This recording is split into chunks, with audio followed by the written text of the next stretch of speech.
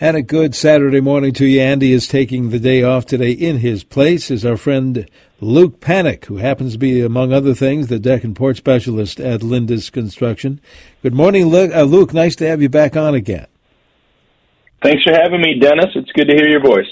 All right, and we are all set to answer any kind of a home improvement question. Does not have to be about decks, because we mentioned in the past Luke has been since he was a kid has been in the construction business, built his own home and all of that stuff, and again specializes among other things in these decks and porches. But specifically, if you have any kind of a deck or decking type of question, today would be a great day to call in or text in. Just one number to either call your question in or send the text, which some folks are already doing, and that number is 651-461-9226. As I said, we're already getting some text messages about decks, and I would imagine, how's the business, decking business with Lindus now? Are you outside of a rainy day today, which we desperately need? I would imagine you and the crews at Lindus have been getting a lot of work done. Yeah, we have. The weather's been great. Other than some hot days, we've had really good weather, and we've been producing a lot of decks. So we're real excited about it. Are you able to accomplish those requests for the rest of the year, do you think? Yeah, we're still able to do a few more decks this year. That we've beyond what we've got in the books. We've got some capacity still for November. And, we typically build decks throughout the winter. We don't miss too many days. There's obviously some days that are too cold, and there's some days there's too much snow. But we don't miss too many days throughout the year building decks, so there really isn't too much of a season. Is that because of the newer, and I say newer over the last bunch of years, because of the footing, the different types of footing that you're able to use? Absolutely. We used to be way more limited because of pouring concrete. You can't do that in cold or freezing temperatures to some extent, and to excavate out the ground is a much more of a challenge. So with our helical footings, we have a lot more range of temperatures to be able to work with those. So, and if we need to thaw out the ground a little bit, we don't have to thaw it out much, but if we have to thaw out the ground a little bit, it's not a problem. We have heat blankets that'll warm the ground overnight and thaw out the ground. So the limitations we used to have don't exist anymore. I wanted to ask you, Luke, if you, then we'll pick up on some other questions, but as far as decks or decking, and again, you don't have this, the show today does not have to be just about decks or decking, any kind of a home improvement question as usual. But as far as people doing maintenance or whether even building a deck, if people do it on their own, what do you see or think are some of the bigger mistakes, whether it be maintaining a deck, staining a deck, cleaning it? What kind of typical mistakes do people make when building or maintaining a deck? Have you seen? I think the two most common that's a good question. The two most common mistakes I see over and over again is that people are all too often tempted to just, number one, use the wrong process to refinish their existing deck. If everything seems good and the wood seems hardy, it's not rotted at the ends, they want to just they put on a quick and easy coat of something that only lasts for 6 months. Taking the time to do the thorough prep, removing all of the old stain, and then getting a bare substrate so that you can really put on a good product that will last is always worth the effort. I would say the second thing is when they've decided their deck something needs to be done, because usually they grab onto the railing and it's wobbly and some of the deck boards are rotten on the ends. Let's replace a couple of boards, and the deck is typically about 20 years old at that point. That's when this usually seems to creep up around there, and they want to just replace the decking on that old frame, and that to me is the biggest mistake. The amount of work that it takes to do that and not replace the frame is a big mistake. It's the most common mistake, I would say, because they feel like that structure underneath there is really solid, so they don't want to replace it if it doesn't need to be replaced. But the problem is that it's got 20 years of shrinking and expansion and contraction. And when you put brand new decking over that old frame, you're always going to be disappointed. It's going to rock and roll and hump over the old frame. So those are the most common things I end up trying to explain to people over and over again, I think. If you're just joining us, Luke Panek from Lindus Construction. We're talking decks, among other things. How about porches? Are people requesting Lindus build some porches, adding on more space to their homes? Yeah, it's probably more common than ever. Certainly during the pandemic, I did a lot of those where people were working from home and they were crammed into a bedroom, with a desk in the corner. We're seeing a lot of people, of course, more than ever working from home. And so they have a deck and they're thinking, well, we don't use that deck much. Wouldn't it be nice if that was a porch? So we convert it into a porch. Or we add on a porch. Or we take a 3-season. Well, we don't use that deck much. Wouldn't it be nice if that was a porch? So we convert it into a porch. Or we add on a porch. Or we take a 3-season porch and turn it into a 4-season porch because they want a dedicated space to work from that isn't in the basement corner. So I would say more common than ever. And do you kind of head things, you and I have talked about this in the past, like you just said, somebody wants a 3-season porch, then they live in it for a year or two or more, and they go, gee, we should have made this 4-season porch. I mean, that happens a lot, doesn't it? It does, and sometimes we can make use of a lot of the existing structure, and sometimes we can't. But it isn't that big of a job a lot of times if you already have the infrastructure there for a 3-season to convert it. I speak to my own house. My wife is a telehealth nurse for Gillette Children's Hospital. Through the pandemic, they wanted her to work from home. So what used to be our porch is now her office/porch. So she has a much shorter commute to work. She loves that. Well, I can relate to that for sure. Yes, absolutely. Absolutely. But don't ask me any medical questions. You're not going to get any help there. All right, I tell you what, Let's do this. Let's take a break, and we'll open up the lines here for more listeners to call in or text in. When we come back, we'll pick up on those. Any kind of a home improvement question, if you have especially a deck and or porch question for Luke Panek, but any home improvement question will do, we'll pick up on it. 651-461-9226. Meanwhile, in the Twin Cities, we moved to 73 degrees, thunderstorms in the vicinity, rain, fog, mist, much needed moisture, and it looks like that's going to happen throughout the day today. High today near 83. We'll have more chances of showers tomorrow here in the Twin Cities, with highs near 76 tomorrow. Again, right now in the Twin Cities, 73 degrees here on News Talk 830 WCCO.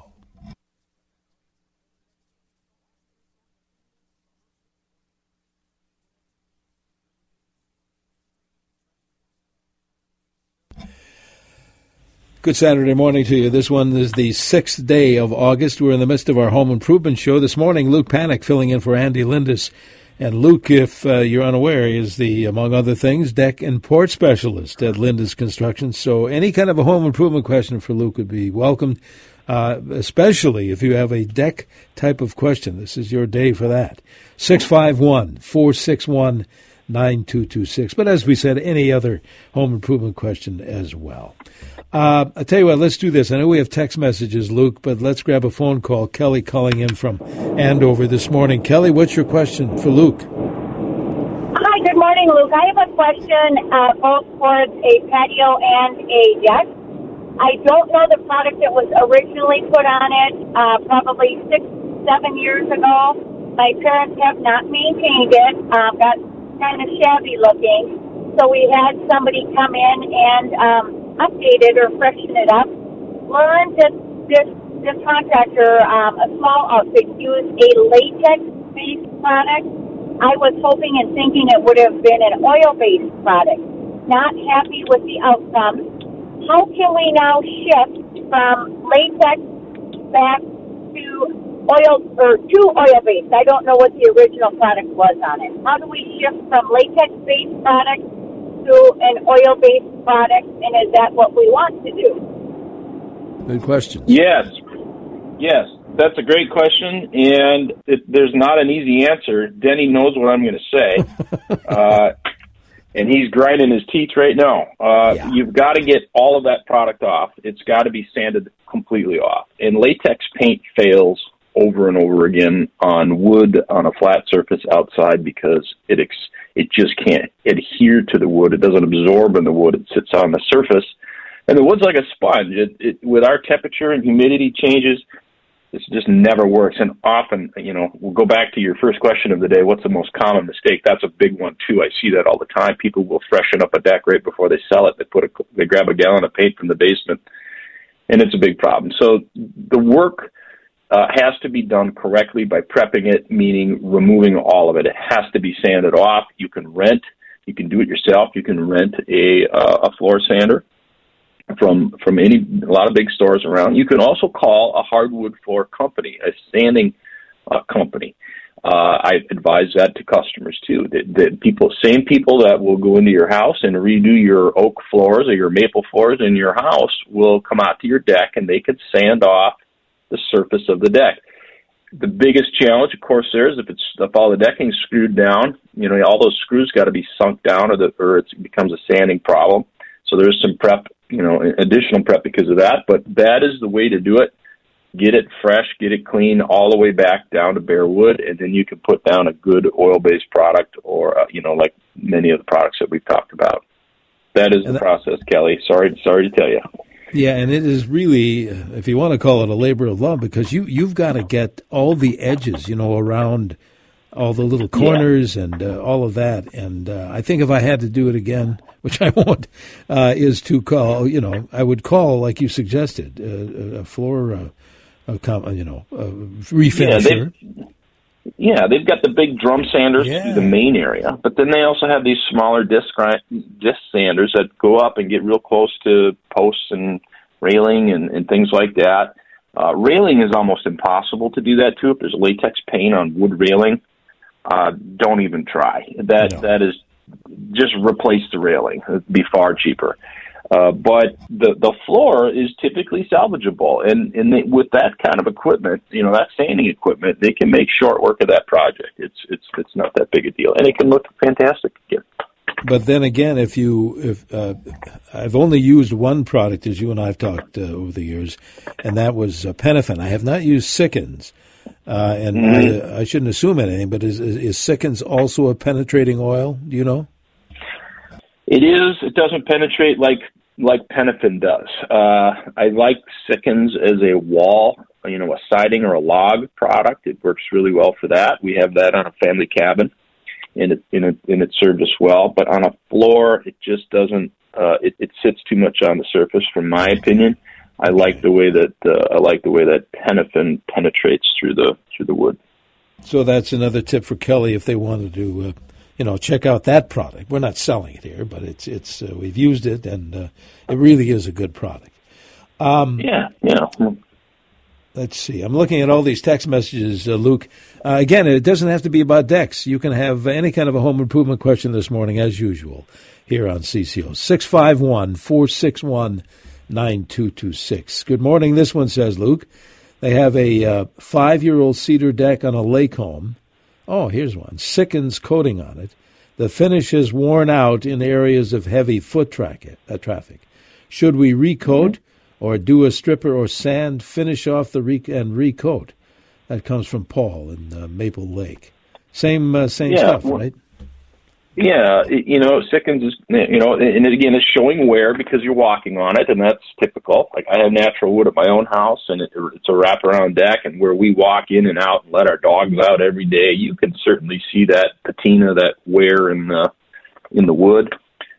Can you treat just that area and make it look good? Probably not.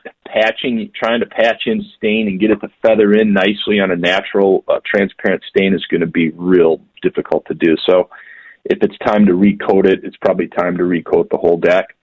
That would look the best. It's not to say you can't improve the way it looks by just, giving the worn areas a coat.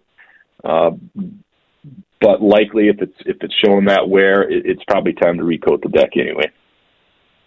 Texter, when we're talking about porches, 3-season porches, how does Lindus insulate a 3-season porch to make it a 4-season porch is basically their question.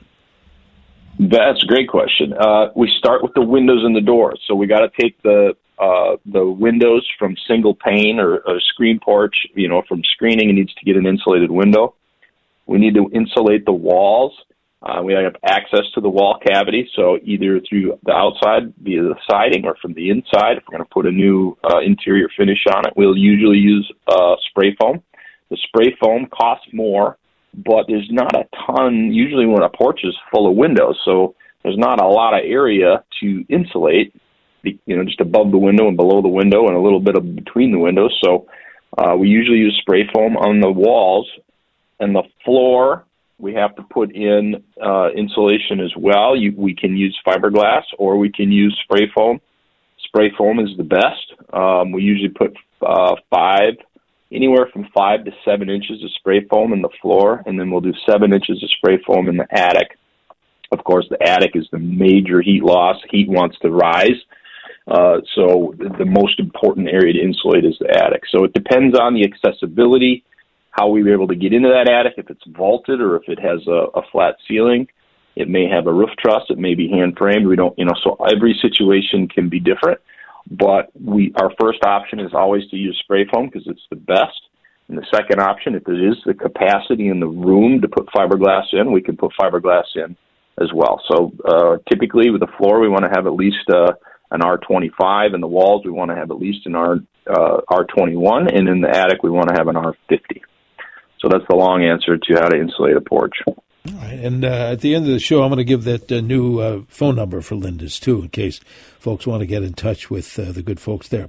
All right, I'm getting a signal here. We need to take a break and have a look at that forecast, talking about much needed rain here in our particular area. Then we have about another half hour of the show to go. If you have any kind of a question, home improvement type for Luke Panek, especially if it involves decks and porch, doesn't have to, but as long as we have Luke on the horn here today, if you have any kind of a deck question, by all means, 651-461-9226. This is the Home Improvement Show here on News Talk 830 WCC, with a temperature reading 73 with rain. Stay with us.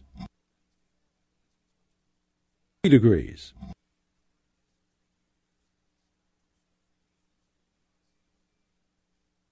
And a good Saturday morning to you. Welcome back to our Home Improvement Show, presented every Saturday by our friends at Lindus Construction, Lindus. You want to get in touch with them, or people like Luke Panek, who's filling in for Andy Lindus today. The new, and I promised I was going to get you that new number, 8449-LINDUS, Lindus. 8449-LINDUS is the new number to remember. Let's see. Well, we have a lot of texters as well as phone calls. Luke, I'll tell you what, let's grab a phone call, and then we'll pick up on text messages. Barb is calling in from Lino Lakes, I think, this morning. Barb, you're on with Luke Panek. What is your question, please? Hi. Yeah, we just had some flooring put in our bathroom, and the gentleman put the grout down, and we've never had any problems before. He's never encountered it. The grout, just in a few areas, keeps breaking off, and he came back out. He did the grout on the 29th of July, and now this past Monday, he came out and redid those couple areas that were coming out, and now we're still finding flakes of it coming off. Any suggestions? I mean, I thought about calling the grout company to see if, they know what could be the problem, or I don't know. We're kind of stumped. Yeah, well, there can be a number of causes, Barb, to grout coming out, and there's no way for me to know which one is causing yours. But if the floor has any flex in it at all, and that would be more of a structural component, meaning the joist system that's underneath there. If the floor is not very rigid and there's any movement or flex in the floor, grout can crack quickly and come loose. That's typically what causes that. If the grout wasn't mixed correctly, too much water, not enough water, it's kind of like concrete in that it has to be mixed properly to be durable. There's also different qualities of grout. When you go into a store and you look at the grout, you'll see that there's bags of grout that cost $25. There's bags of grout that cost $55. And just like with paint or any other materials, there's a reason products cost more. They have better resilience to cracking and movement. So all of those things come into play. I can't tell you exactly what's going on there, but those are that's the avenue I would look down. Is the floor stiff? Is it rigid? The most common floors that have flex in them are floors that are built with floor trusses. Floor trusses that span a long way are designed to have a certain amount of flex to them, and tile floors don't hold up very well on floor trusses if there's a lot of bounce to them. Real rigid joisted floors tend to handle the tile floors better. But again, it'd have to be looked at, but those are the things that I would know of that would have an impact on grout.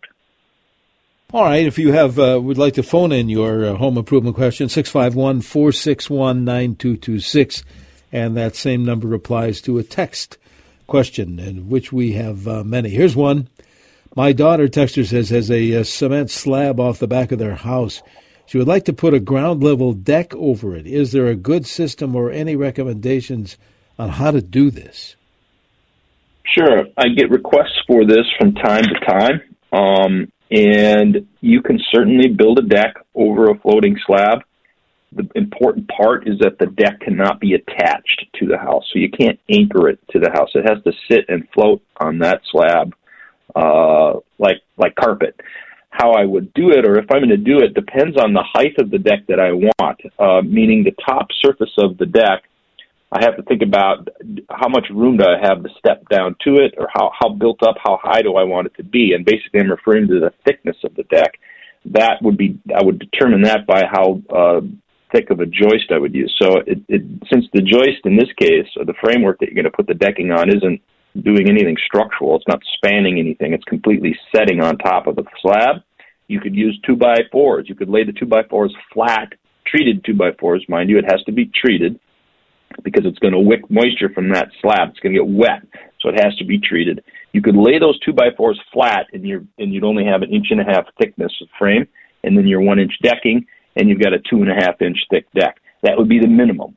Then you can go up from there. You could put that 2x4 on edge. You could use a 2x6 on edge, all the way up to a 2x12 on edge, depending on the height of the deck. But all you need to do is frame it up like it's sitting on top of there and put decking on it, and you've got yourself a floating deck. And there's no that doesn't need to be inspected. It doesn't require railing. In most cities, it doesn't require a permit because you're not attaching it to the house. So it's pretty simple to do. All right, very good. Good explanation. Here's another text. The roofing company I chose, texter says, is working with my insurance company. I thought I should get an estimate from them. Is it common for roofing companies to not give an estimate when working with insurance? That is uncommon. Most companies will for sure give you an estimate. That is unusual. There's a bit of the process that we see typically is that when the adjuster has come out, if the adjuster has been there before the roofer's been there, they'll prepare an estimate based on a system called Xactimate, which is a national estimating program that has all kinds of variables in it, but typically it's geographically priced. Different markets have different prices for things. And they'll come up with a price, just their guess at what the market rate is for a roof based on the kind of roof that they have, a like kind of comparison. And then they'll get that to them typically right away. So by the time the builder gets there, it's time for him to do his estimate. And guess what? Sometimes they match up and sometimes they don't. Sometimes there's discrepancies, and that's the responsibility of the adjuster and the roofing company to work things out and treat the customer fair, to get them the price that's right for the job. Oftentimes people view it as a time to upgrade their roof. It's a great opportunity to improve their roof and not put back down maybe they have cheap underlayments. Maybe they didn't do step flashing last time. Maybe it's a great opportunity to improve their roof with a giant coupon from the insurance company. Other people, they don't care. They just want to slap a roof on there and hope it lasts. So everybody's different about it, but the process should be the same. It's the adjuster and the roofer kind of working together to figure that out. Okay. Another text says this, Luke, recently had an AZEK deck installed. They only put in one screw in each plank per joist, My wood deck had 2 screws in each joist. Is this acceptable, do you think? No, not acceptable. There should be 2, unless they were using a hidden fastener. Okay, if they're using a hidden fastener and it's a clip that clipped into the side of the board, basically you've got a clip holding both sides of the board, that would technically only be 1 screw. If they're using top screw attachment, meaning they are putting a hole through the top of the board, through the board into the joist, there should be 2 screws through every deck board. If it's a wider plank, if it's a 7-inch wide plank, you can even use 3. But even the AZEK comes in 6-inch, 4-inch, and 7-inch, so you can get it in different widths. Even with a 4-inch plank, I would be putting 2 screws in that deck board would be my recommendation.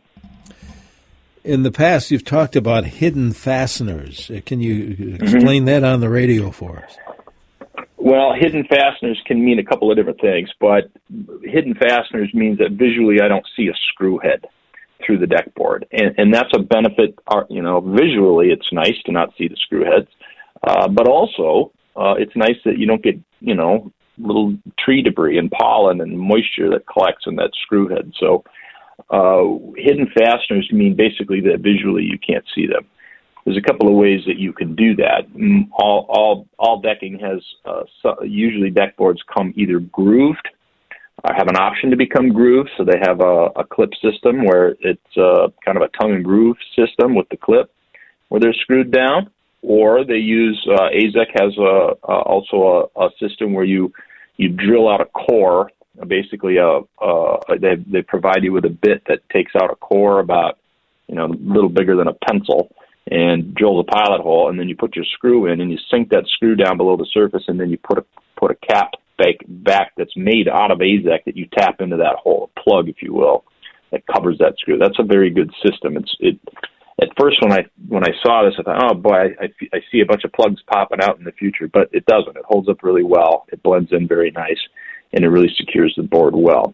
Even with the wood decking, you can use hidden fasteners as well. You can use different types of clips that embed into the edge of the wood and then screw down. So, and then all the way down to when hidden fastening systems first came out, you could screw down a track on top of the joist, put your deck boards down, and then screw from the bottom of the deck, which is really time-consuming and not fun to be that guy underneath the deck, especially if it's close to the ground. But you can screw the deck boards from the bottom as well. So those are the different methods of hidden fasteners and what that encompasses. All right. Well, here's one for you before we take a quick break. Listener says, our deck is wood and the posts are very solid, but could they put a plastic cover over those? Listener says, our deck is wood and the posts are very solid, but could they put a plastic cover over those posts to change to a plastic railing? Yes. I've never seen that. Yes, you can. Oh, absolutely. One of the very first, back in the 2000s, when I got started in synthetic decks, early 2000, vinyl railing was one of the only maintenance-free options other than, metal. If you wanted something that looked more traditional, vinyl was a great option because, we were custom manufacturing it. And they also make post wraps. So you can buy a 4-piece wrap that snaps together and goes around either a 4x4 post or a 6x6 post. The challenge is if that post is warped at all, oftentimes 6x6 and 4x4 treated posts will, after they've been there a few years, will have an arch to them or a crown to them. It can be a challenge, but they do have a little bit of tolerance. They're made a little bit extra big, if you will, so that you have tolerance for that and snap it around the post. You can buy them just about anywhere. Any lumber yard you can order in post wrap and make posts look more decorative. Oh, how about that? Never knew that. All right. Let's take a quick break. We have more show to come. Luke Panek filling in for Andy Lindus today. 651-461-9226. We'll grab more text messages when we return here on News Talk 830. This is WCCO.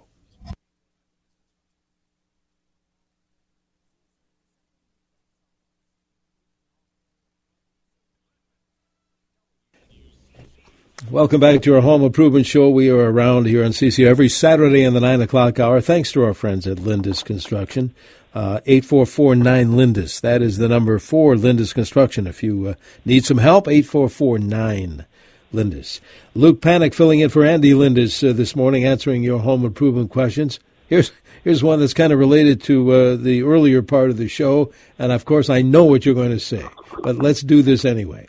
Our previous homeowner, texter, says, painted the deck. It needs to be repainted. I have scraped and sanded off any loose paint. What is the best latex primer and paint would you recommend? Thank you. Yeah. Well, I'm everybody listening knows the answer to that. We've had it so many times. Latex should be used nowhere near your deck. Not primer, nothing to do with latex. So we've got to use a linseed oil base or a rosewood oil base product so that it holds. And all that latex that's there, not only the loose paint, but all of it needs to come off the deck so you can get a nice finish on that deck. A lot of work, but a lot of pride when you're done because it'll look great. Absolutely. All right. Good luck with that. What flooring, this texter says, what flooring would you recommend over a 3/4-inch OSB subfloor in an unconditioned attic? Unconditioned attic. Okay. Flooring. Flooring. So, I guess it depends on what I'm doing in that attic. If it's just being used for storage, which I presume it is, you could really use anything. But probably the easiest thing to clean and take care of and install in that type of a space would be a vinyl plank that you could just put some glue down and lay it down. I think that would probably be the easiest for sliding boxes around and cleaning and everything. So vinyl to me is the best for care and maintenance and use and install across the board for spaces that are going to get some wear and tear or just anything that needs to be cleaned regularly. That's what I would suggest. Okay. Another texter says they want to screen in an existing wraparound porch. Is there a supplier that you know of that sells screen in wider widths? I would like to get it in at least an 8-foot width, preferably in a more durable material like aluminum. Are you aware of anything that could help that listener? Yes, there are a number of ways to get screen like that. You can order screening systems from your local lumberyard. It comes in different widths, and it is bigger the screening is.